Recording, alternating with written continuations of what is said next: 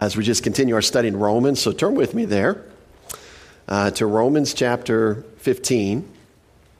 We're going to pick up where we left off last week. For those of you that are recognizing that we're getting to the end of the book of Romans, like there's not a lot more to flip past. You're probably on the last maybe page in your Bible. You may wonder where we're going. Well, mid-July, early July, we're going to start a topical series on biblical marriage.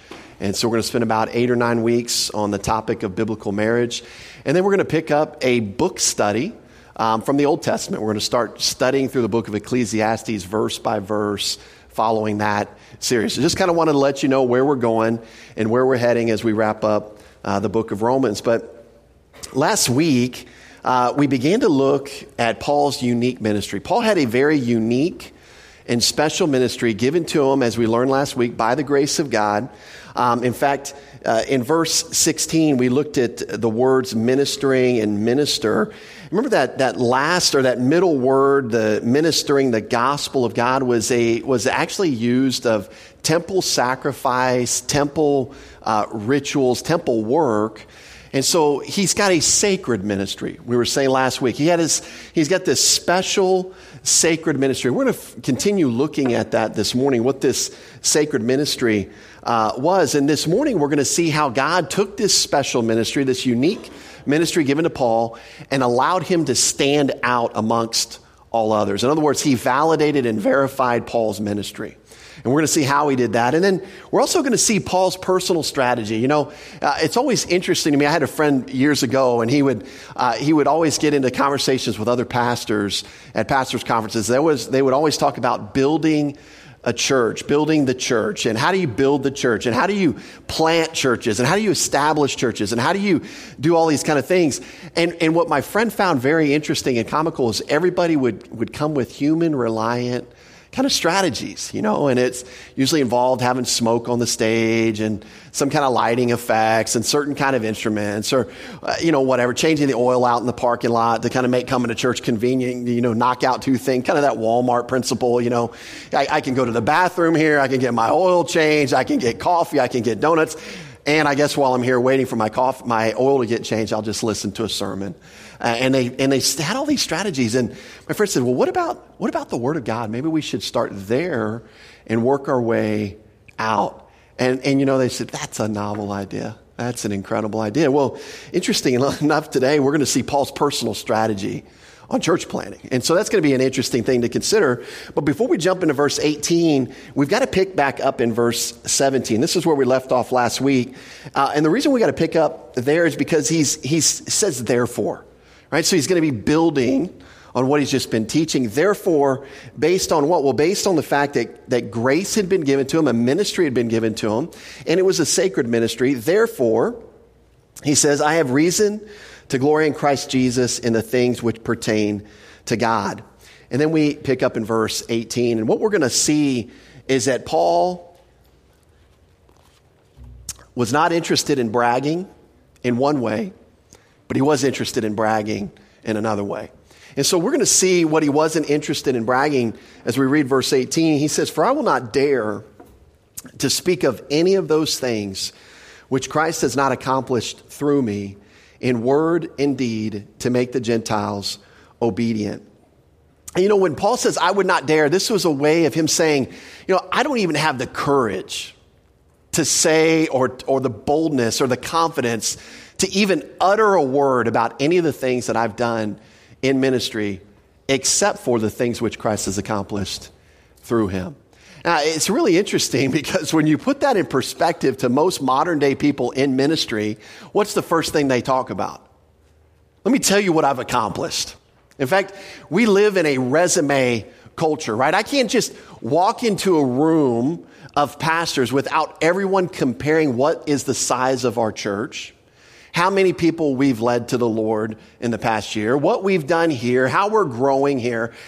Imagine walking to a room full of pastors. How's the church going? Oh, we're shrinking in number. Yeah, it's not going well. We got a lot of conflict there. People are leaving the church left and right.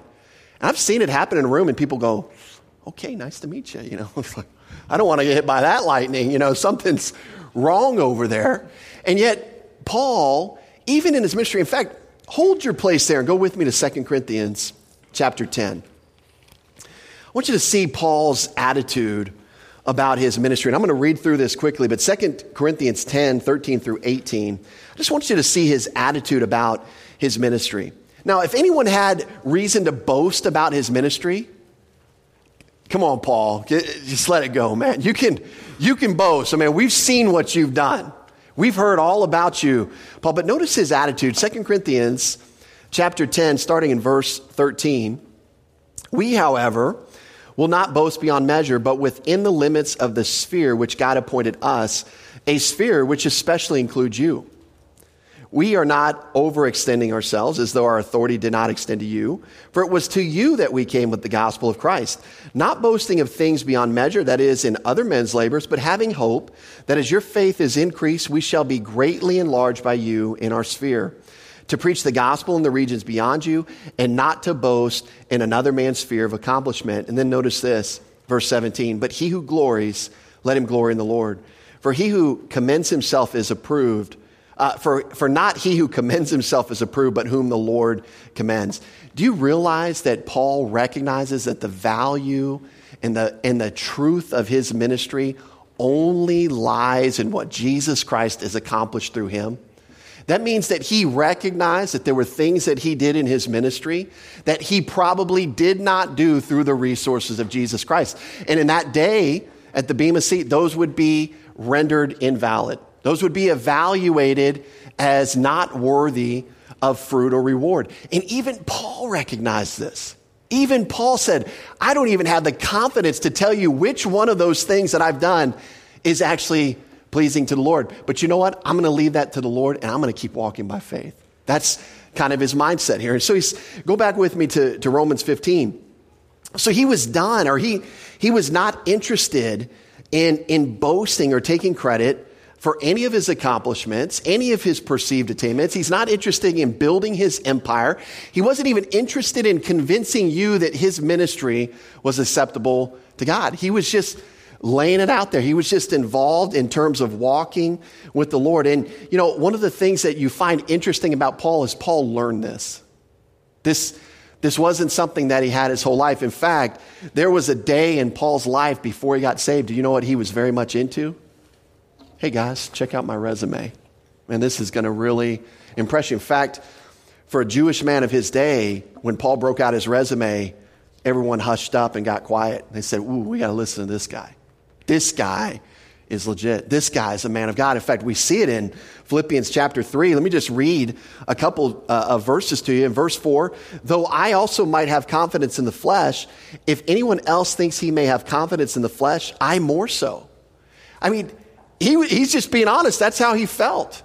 You want to boast about your resume and your background and how you accomplish things for God? Sit down for a second. Let me tell you about me. Because I guarantee I'm going to upgrade or take you up a notch from where you just went. And it's kind of like going into a room, you're interviewing for a job, and imagine sitting next to somebody and you think, man, I'm doing pretty good. I got a bachelor's degree. I kind of graduated top of my class. I got a really good shot at this job. And then you're sitting next to somebody in the waiting room. And they're like, hey, what are you here for? And I'm here for this job. And they say, that's the job I'm here for too. Really? What's your background? Well, I graduated from Harvard. I've got my master's degree from Princeton, and I've got my doctorate degree at Georgia Tech. There you go, Mark. We got to throw in some local flavor and honor that school just up the road, right? So this really impressive resume, how do you think the guy sitting next to him is going to feel? Ooh, let me just withdraw my name because I don't have a chance. Paul was that guy that was dropping degrees on the table, right? Look at how he goes on. Verse 5. Circumcised the 8th day, of the stock of Israel, of the tribe of Benjamin, a Hebrew of Hebrews, concerning law, a Pharisee, concerning zeal, persecuting the church, concerning the righteousness which is in the law, blameless. And he just dropped his resume down and said, he's the only one in the room left, right? Because he had this resume. But now I want you to understand how he now viewed this resume and how he got to this mindset that I'm not even going to speak or have confidence or even brag about anything that Jesus Christ hasn't accomplished through me. Look at how he goes on in verse 7. But what things were gained to me, these I have counted loss for Christ. Yet indeed I also count all things loss for the excellence of the knowledge of Christ Jesus my Lord, for whom I have suffered the loss of all things, and count them as rubbish, or dung, your translation may say, that I may gain Christ. Why? Verse 9, and be found in him, not having mine own righteousness, which is from the law, but that which is through faith in Christ, the righteousness which is from God by faith. And you see, Paul was done boasting in his accomplishments. He was completely done because he understood for the first time when he put his faith in Jesus Christ that his righteousness was not good enough. No matter what he did, what he accomplished, that was not good enough. And you know what else he learned in the Christian life? His best efforts at living a righteous life weren't good enough either. He needed Jesus Christ. You know, it's one of those things that we say it's a dual revelation. When you're unsaved, the first thing you need to realize is you need a Savior. You don't have the righteousness needed to get to heaven. You need a righteousness equal to God's. Good works aren't going to get it for you. Stopping certain things isn't going to get it for you. Start doing certain things isn't going to get it for you. You need a Savior. God provided a Savior that could provide the righteousness that you need. He died on the cross for your sins. He paid the penalty that you deserved. God raised him from the dead to convince you and I to put our faith in his finished work for us. That's how we gain the righteousness of God. And see, an unbeliever needs to come to the point where say, I can't obtain that righteousness on my own. And when they see that, they see a need for a Savior. They put their faith in Jesus Christ and him alone, and they're saved. God says they're justified. They're declared righteous by faith. But you know what believers also need to realize? You're not going to live the Christian life on your own. If you seek to live it by law, through your own efforts, through your own strategies, you will fail. You will have a miserable Christian existence because God did not design you to live the Christian life in your own strength. So we've covered that in the book of Romans, but we got to come back to it because the tendency is this. If I just wake up earlier, read a little bit more, pray a little bit more, do a little bit more evangelism, do a little bit more church things, then I'll eventually grow spiritually. And you don't grow spiritually through self-effort. You grow spiritually by walking by means of the Spirit. That is a faith walk. That's relying upon God's resources, not your own. And see, every believer needs to get to that point as well. And see, this is one of the things that Paul began to recognize, I believe, in his ministry. In fact, it's very interesting. We look at this in the introduction of any letter that Paul writes, and it's one of those truths or tidbits that you catch and you say, oh, that's pretty cool, but we forget about it. But remember what Paul's name used to be, or the name that he used to go by, Saul. And you know what Saul means in the Hebrew? Desired one, important one. And isn't that how his resume reads? I'm Mr. Important. I'm circumcised, I'm this, I'm that. Let me just drop down my resume. Then he begins to go by his Greek name, Paul. You know what Paul means? Little one, insignificant one. You know, Paul took the words of John the Baptist to heart. Jesus Christ must increase, I must decrease. And you can even see it in the way that he identified himself. And you want to say it this way. He had become wholly lost and encompassed in what Jesus Christ wanted to accomplish in and through him. You know, and I firmly believe that Paul, with this attitude, if Jesus Christ would have said somewhere in the middle, Paul, we're taking your ministry, I'm turning that over to Timothy, I want you to clean trash cans, Paul would say, I'm in. Give me the trash cans, I'll do it. Because all he wanted to do was what Christ wanted to do through him.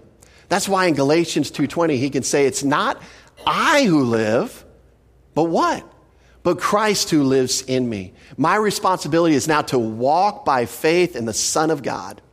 You see, he gets encompassed in what Jesus Christ wants to do. Now, what were the things that he would speak of? He did speak of some things, and he said, the things Christ accomplished through me in word and deed. And I want to point this out. I pointed it out last week, because this, I think, is so important. Notice the wording in verse 18.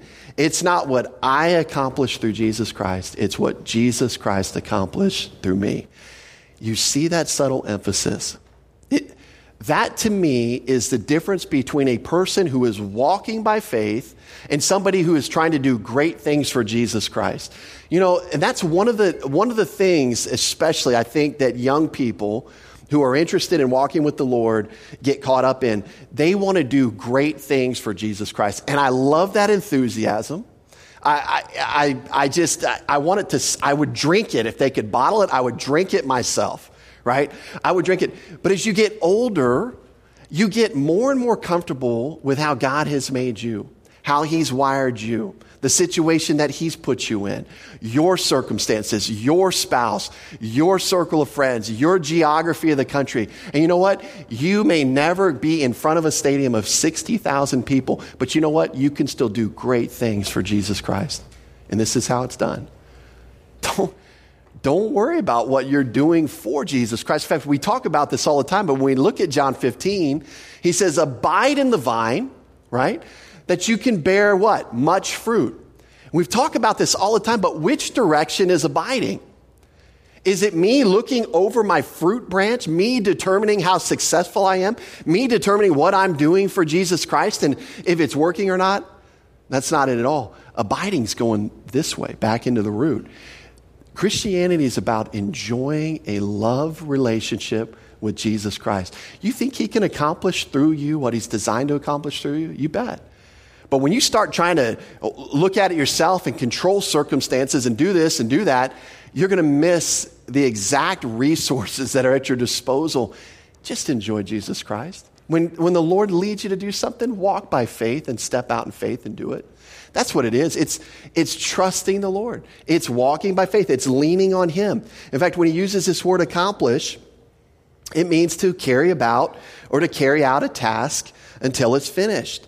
And you know, Paul understood that he was inadequate. He says in 2 Corinthians 3:5, I am insufficient of myself. Not that our sufficiency is of ourselves, but our sufficiency is of Christ. He understood that there were tasks that Jesus Christ would accomplish through him, but that he was yet insufficient for. He wasn't qualified for. He would feel like he wasn't the best man for the job. You know, and this is really where this whole point comes home. What about you? You know, what about us? What about us? You know, there are different types of people in this room this morning, just in a size this small. There are people in here who need to hear a message that you don't have it all together. You need to hear that because you and I are overconfident in our abilities. Maybe God has gifted you with the ability to take a lot of lemons and turn them into lemonade. Maybe you have that ability in life. Maybe you've just been gifted with natural patience. Maybe you've been gifted with people. Maybe you've been gifted to teach the Word of God. Maybe you have been gifted to evangelize. Maybe you have been gifted with a mind that figures out problems in your day-to-day life. Maybe you have a skill set that if you put it on a resume, it'd be like, whoa, put that person right up to the front of the line. If that's you this morning, you probably need to hear the message that you're insufficient of yourself. You need to be convinced and bought in that you can't figure everything out, that you can't handle everything that life throws at you, that you actually need the Lord. More so than just signing off on that on a doctrinal statement, actually recognizing it in your life. And you know, I've said this before, but we have circumstances and trials that come up in life. And some of us immediately turn to the Lord, and some of us immediately turn to our plans. And it's not that you don't plan or strategize or use the skill set God's given you. Maybe you're very organized. You know how to solve problems. That's great. But the point is this: God doesn't want you doing that independently of him. That's the whole point. Now, there's a separate group in here this morning that says this. You know what, John? You don't have to tell me I'm insufficient. Man, I got that message. In fact, I can't do anything, nor would God want to use me because I'd probably screw it up. And you know what? The message for you is 180 degrees from the message from somebody else. Yes, you're not sufficient, but your God is. You're not sufficient, but you can do the exact job that God wants to accomplish in and through you if you'll simply rely on his resources and walk by faith. And so there's really two messages there. Paul was the type of guy that had everything going for him from a natural standpoint. He knew the Old Testament scriptures backwards and forwards. You know, when you look at just Jewish culture and the amount of scripture that these young men had to memorize by the time they were 13, it would blow your socks off. I mean, it would put our Awana program to shame, the amount of scripture they had to memorize and recite it even at their bar mitzvah. This guy knew the Word of God, but you know what else Paul carried with him? I believe was a deep sense of guilt. Once he got saved, and once God began to use him in a primary role to his church, and he said, I'm not worthy. I used to kill these people. I used to drag them out of their house. I was the worst kind of sinner that could possibly exist. That's what you get when you get into 2 Timothy, and Paul says, I'm not even worthy. He says, and I am the chief of sinners. And that was Paul's own understanding. So he could relate, I think, to both sides of the equation. How could you use me, Lord? I've done so many bad things. I've failed you miserably. And so I think Paul could understand both sides of the equations. But you know what? All of us, no matter where you're at today, you can brag about something. You can brag about what Jesus Christ is accomplishing through you. That's something to be excited of. That's something to be excited about. Now, what we're going to see from this passage is that Jesus did not only do this through Paul's words, his preaching and teaching ministry, but he also did it through Paul's deeds. We'll see in verse 19 what he's talking about specifically. It's the signs and wonders that he did through the Apostle Paul. And there was a purpose for it. There was an end goal in verse 18 listed, and that purpose was this. The Gentiles would listen and believe what Paul was teaching. That was the purpose. In fact, when we see this word obedient, it simply means this, to listen to something or to hearken to something. Now, any of you that has kids, or any of you who has been a kid, so that should qualify everybody in this room, you know the type of listening that we're talking about. Or any of you that are married to husbands, you know the type of listening that we're talking about, and I'm using that as a very general, I don't want to offend anybody, but, typically husbands are known for when they used to read papers, the wife would be having a conversation with them and the husband doesn't even know what's going on, right? He's just like reading his paper. He's listening like sounds are actually hitting his eardrums, right? But he's not listening. We're talking about listening with the heart to do it. Listening with the heart to respond. That's what we're talking about when we see this word, obey. In Paul's unique ministry to the Gentiles, what we're going to see is that Jesus Christ accomplished much. How? Through Paul's words and through these accompanying deeds. Now, one of the things, the very first thing, and we always talk about this, but, you don't talk to an unsaved person about alcoholism. Because, and kicking alcohol. Now, that might be something they need. That might be something they would benefit from. But they need the gospel. Because too many people have focused on alcoholism. And now people go to hell sober instead of going to hell drunk. And it didn't actually change their eternal destiny. Because we got so occupied with this issue out here. When the message that unbelievers need to hear is the gospel. The gospel. The good news that Jesus died for their sins and rose again. And this is why in 2 Thessalonians 1:8, Paul talks about the Thessalonians obeyed the gospel.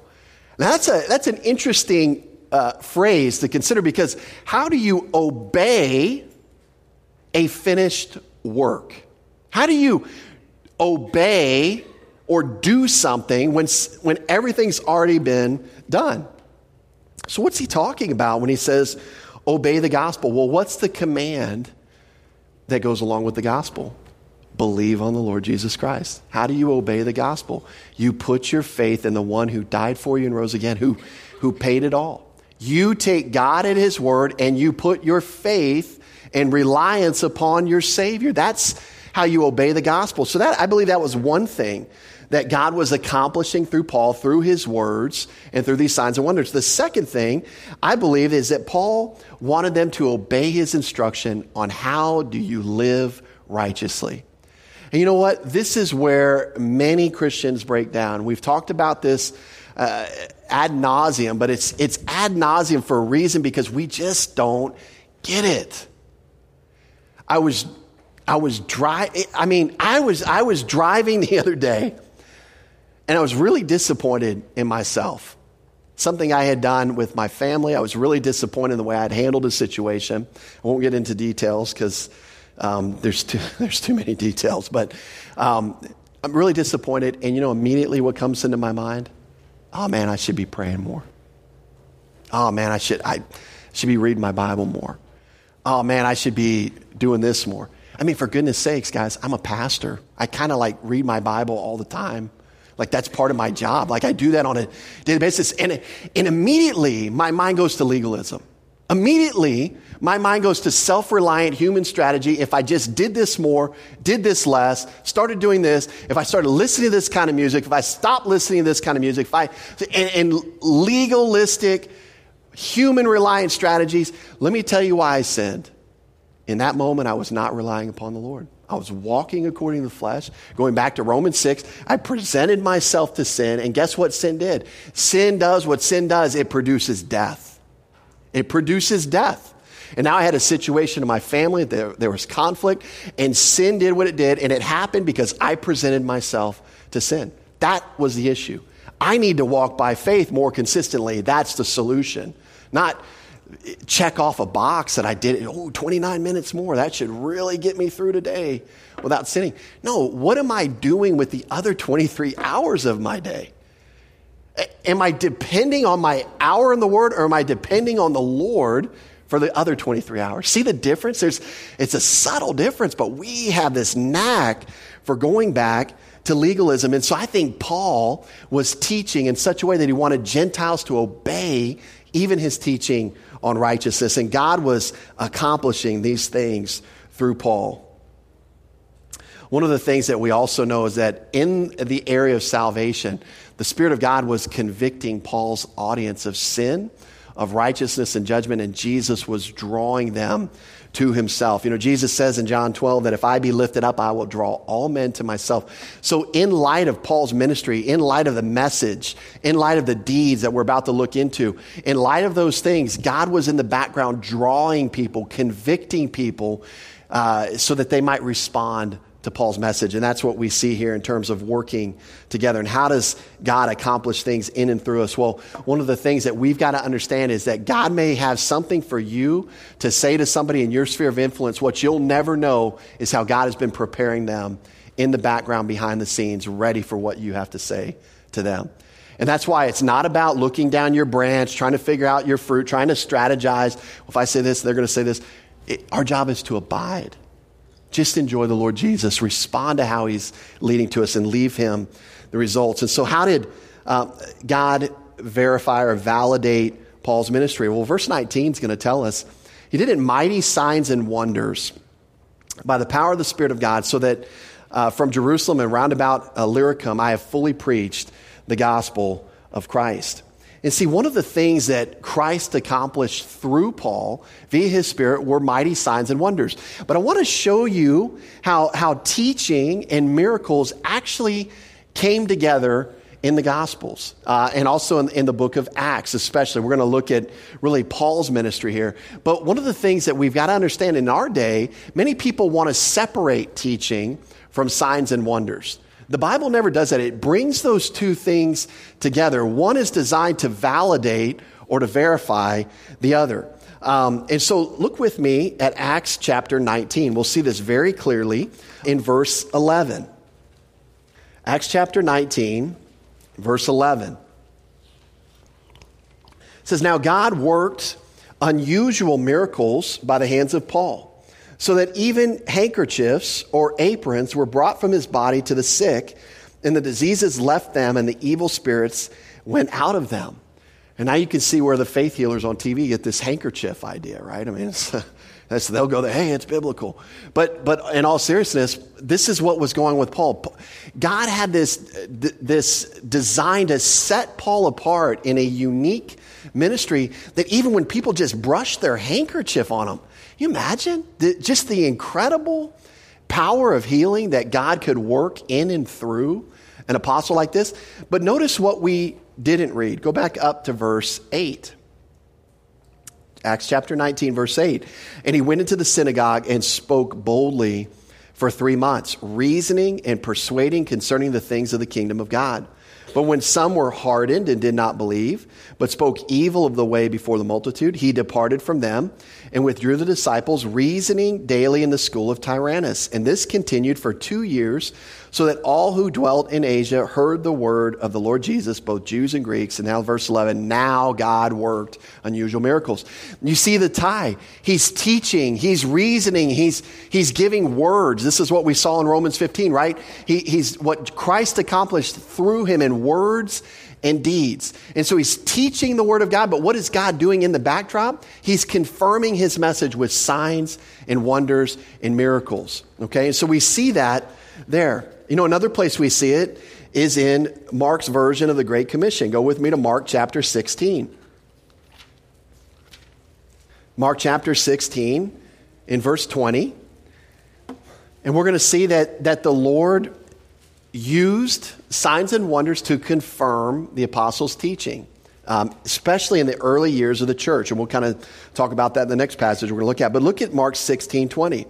And they went out and preached everywhere. Again, there's the message, there's the words, there's the teaching. They preached everywhere.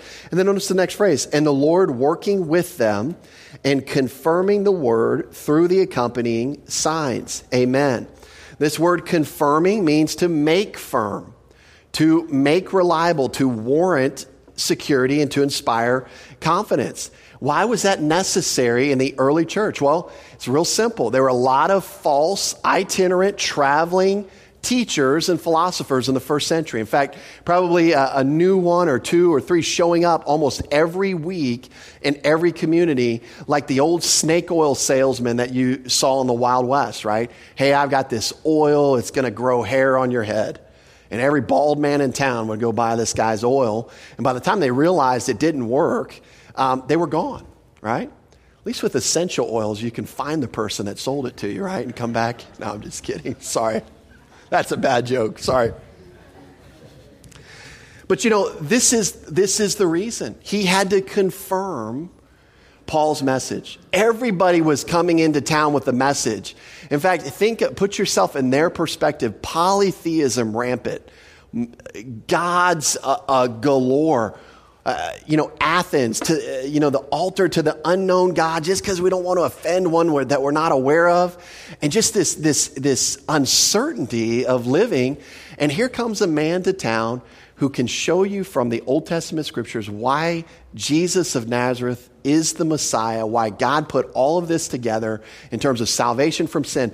And then he verifies the message with miracles. Okay, I believe this guy because I've never seen anything like this. I've never seen a handkerchief heal somebody. In fact, you go back to Acts 19 and you're going to see that other people were trying to duplicate what Paul was doing. And even the phonies were like, I command you to come out of this man by the name of Paul and the Jesus that he preaches. And remember what the demon said to him. Well, Paul we know, Jesus we know, but who are you?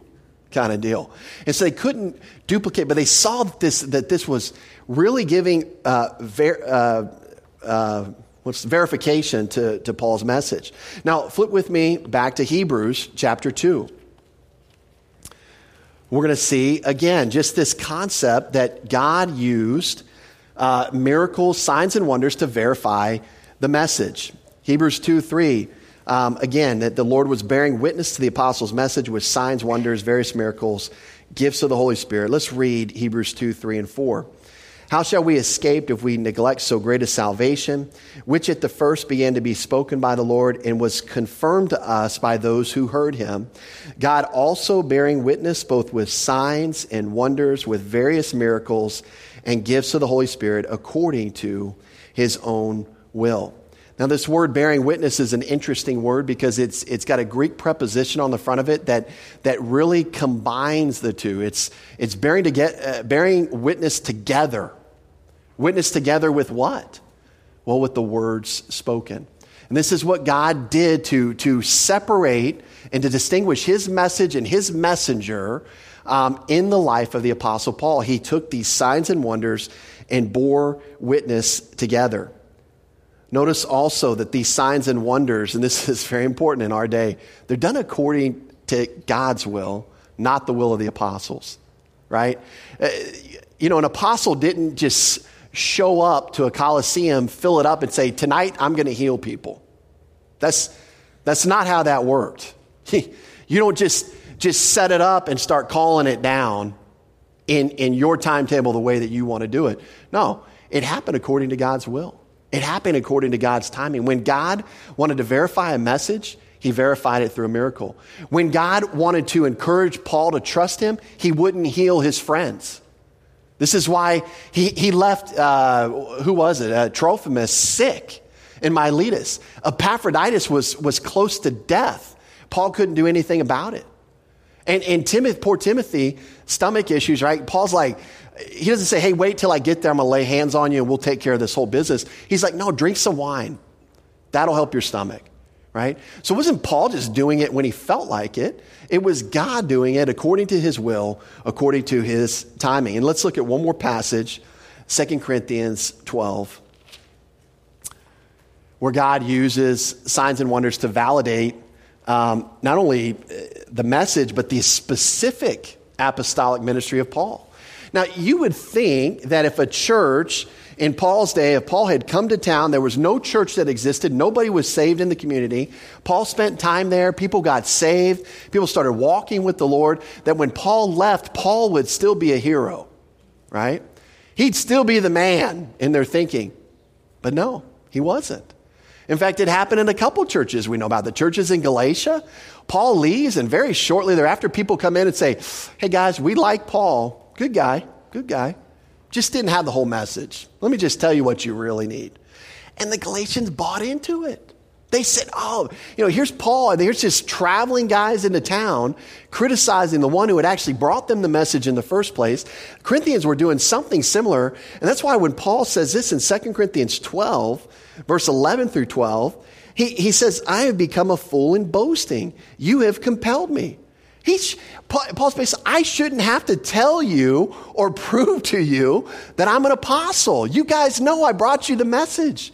You've seen these things. What have they seen? We'll keep going. For I had to have been commended by you.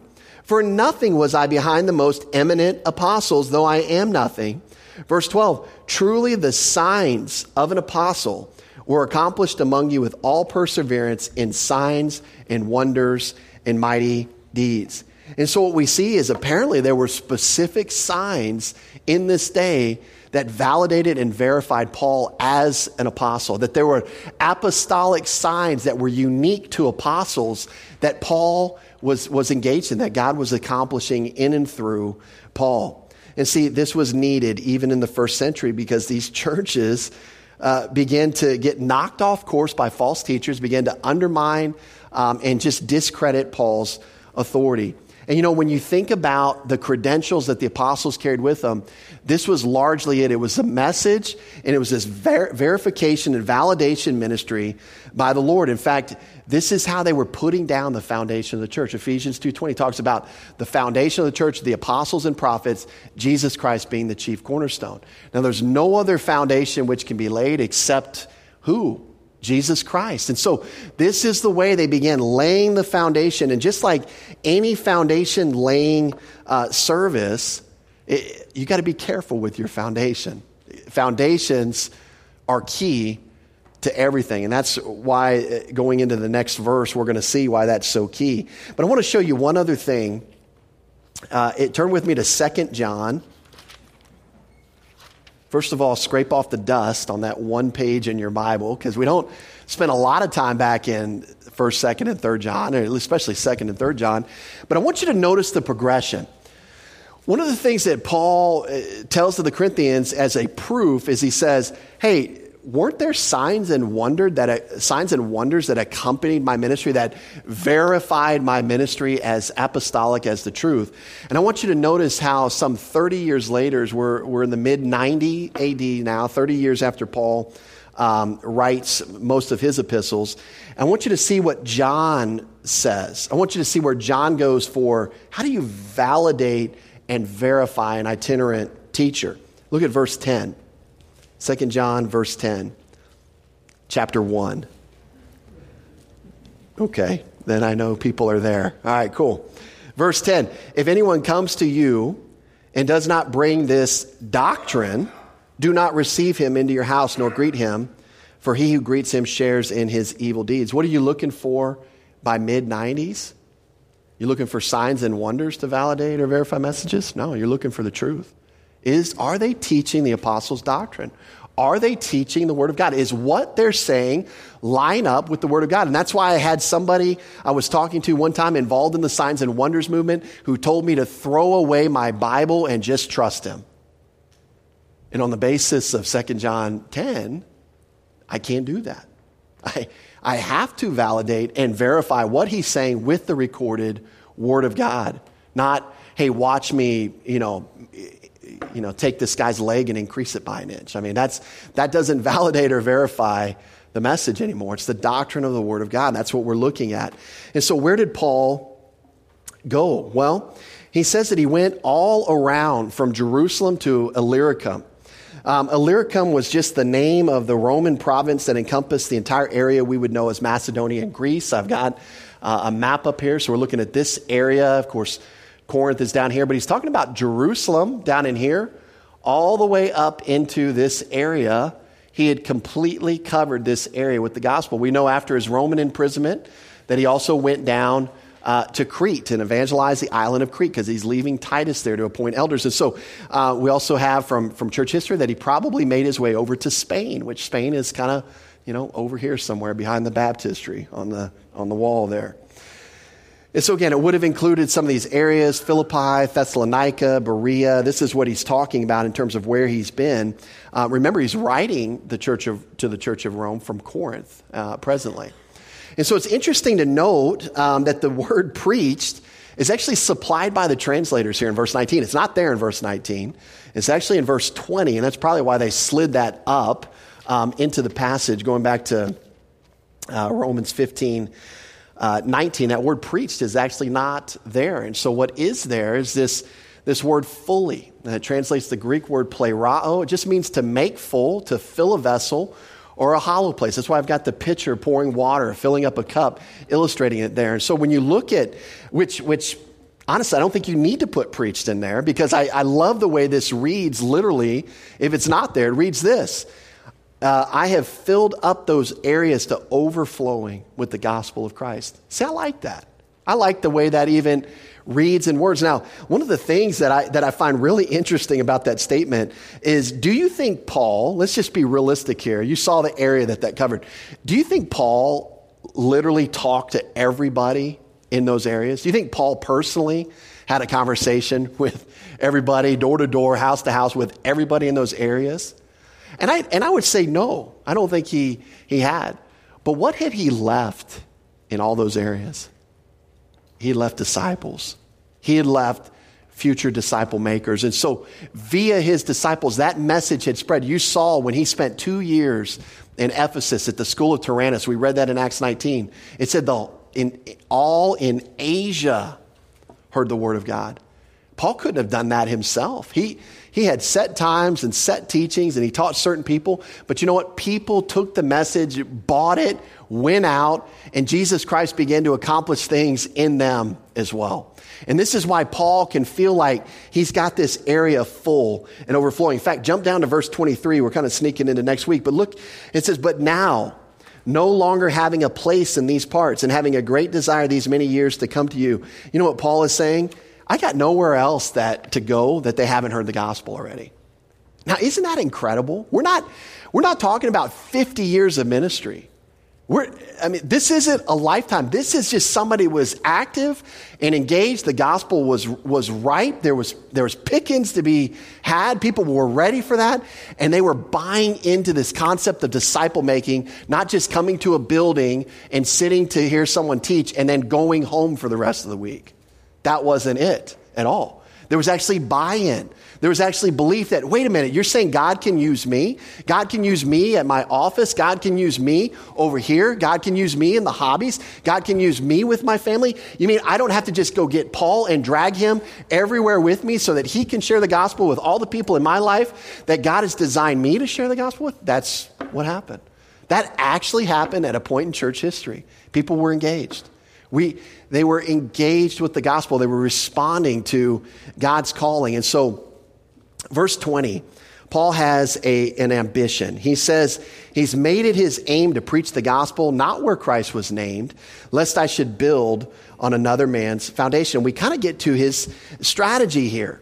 This is an ambition, something to aspire for. What did he aspire for? What did he want? Well, this word reflects earnestness, strong ambition. It was a passion, you could say, for Paul, that he wanted to preach the gospel. This is what he aspired to. He wanted to proclaim literally the good news. But what's really interesting about this is he had a very strategic audience, a very strategic type of person that he wanted to proclaim this message to. And what was that audience? What was his aim? Well, he wanted to preach it to an audience where Christ was not named. He wanted to take this message where people who had never heard of Jesus Christ. And so not only is he wanting to reach unreached areas, but he wants to reach unreached groups. And I want to put another perspective in here that oftentimes we don't consider. And I think part of the way this is communicated, we automatically think, well, we want to go places where they've never heard the gospel. By the way, if you talk to an average American on the street today, and you ask them, what does God require of them to get to heaven? The bulk of them are going to be very confused about that answer. They're not really going to have a clear answer. They're going to do their best. It's just kind of like in school when the teacher catches you weren't paying attention. You do your best to try to give them something. You start throwing out everything you've ever heard religiously, and you just try to just cram it in there to get this person off your back. They'll do their best to answer you. But you know what? If you specifically walk them through it, if you say, what do you think God did for you so that you didn't have to go to hell? Many people, never been to church, never even sat in a Sunday school class, they'll say, oh, well, Jesus died. Like they know that. That's part of their knowledge bank. But they're not relying upon him for salvation. But they know parts of the gospel. We celebrate Easter every year. They hear it in the news. People know the components of the gospel. They're just not relying upon him. So, part of the strategy when people read this is, well, I don't want to have a ministry in America. I just want to go preach where they've never heard of Christ. And there's some truth to what's saying here. But in context, we've got to understand this, that when Paul wrote this, when the biblical author spoke of Christ, they use that word Christ, they're talking a technical term used in the Old Testament of the Messiah. So when Paul says, in light of his ministry that we looked at last week, specifically to the Gentiles, who's he talking about here? Where was Christ not named? Well, it was not named among the Gentiles. He's still talking about his unique and special ministry to the Gentiles. In fact, where was Christ named in Paul's day? Every synagogue that ever opened their Old Testament scroll talked about the Christ, talked about the Messiah. And that's why you'll see when Paul does have ministry to every synagogue, every town he goes into, where does he start? He starts in a synagogue, and what does he do? He convinces them that the Christ, you'll notice he uses that phrase, had to suffer, had to die, had to rise again. And when they began to agree with him and see that their Old Testament scriptures predicted that, then he would take a step further and say, and by the way, Jesus of Nazareth is the Christ. That's when, like I've said before, all hell broke loose and all heaven broke loose at the same time. Because people received the message and some people rejected the message. You can see that very clearly in Acts 17, the first 4 verses, if you want to look at that. So he wanted to, his strategic aim was to lay this ground floor foundation. And the only foundation that Paul viewed as acceptable was Jesus Christ himself. He says that in 1 Corinthians 3:11. There's no other foundation than that. And so before building up, as they might say, it's always wise to know what you're building on. If you come into a building and the foundation is poorly laid, you're going to have a problem. You might start getting cracks in your walls, but you know what? The walls are not the problem. The foundation's the problem. You might start having issues in your plumbing, pipes breaking, but the plumbing's not the problem, the foundation's the problem. You can go on and on with everything that composes the superstructure of a building. If the foundation's bad, everything else will be bad. And I think Paul was wanting to get in on the ground floor, because if you don't get on the ground floor and you don't establish a foundation, you will deal with nothing but problems in church ministry. And that's just the nature of any church ministry if you can't get in and establish that foundation. And one of the things that we're going to see in verse 21 is that Paul had a ministry that he believes was partial fulfillment of the Old Testament. In fact, look at verse 21. But as it is written, to whom he was not announced, they shall see, and those who have not heard shall understand. And so Paul quotes Isaiah 52:15 here, and it speaks of the Messiah. It speaks of the suffering servant, to whom he was not announced. In other words, to the Gentiles, Christ wasn't announced. They're going to see him.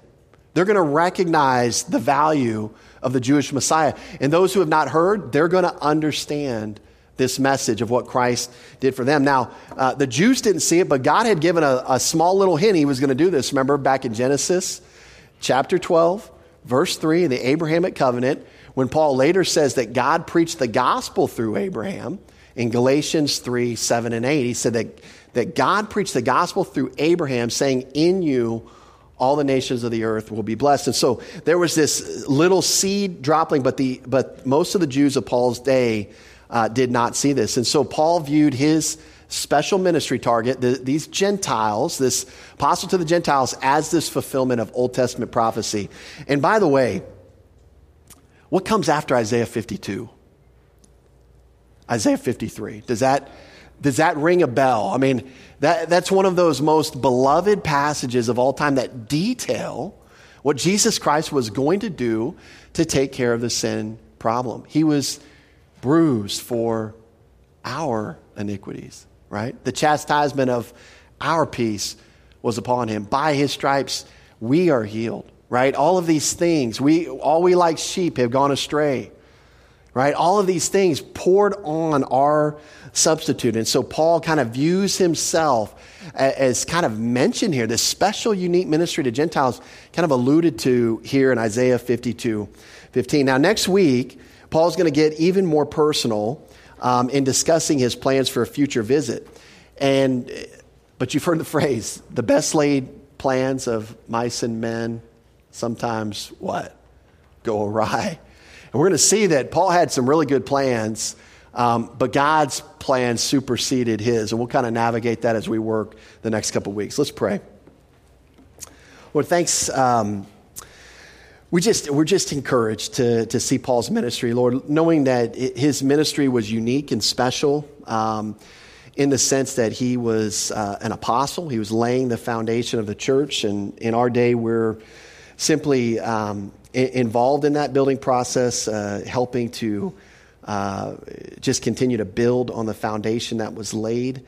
Lord, but we just need your encouragement today. We need your challenge in our life. Each one of us who have put our faith in Christ are gifted and skilled in certain ways to be a part of this building process, Lord. We just want to play our role. We want to just rejoice and brag about what Jesus Christ is accomplishing through us versus what we're accomplishing for Christ. And may you just burn that distinction in our thinking as we go about our lives this week. And we pray this in Jesus' name. Amen.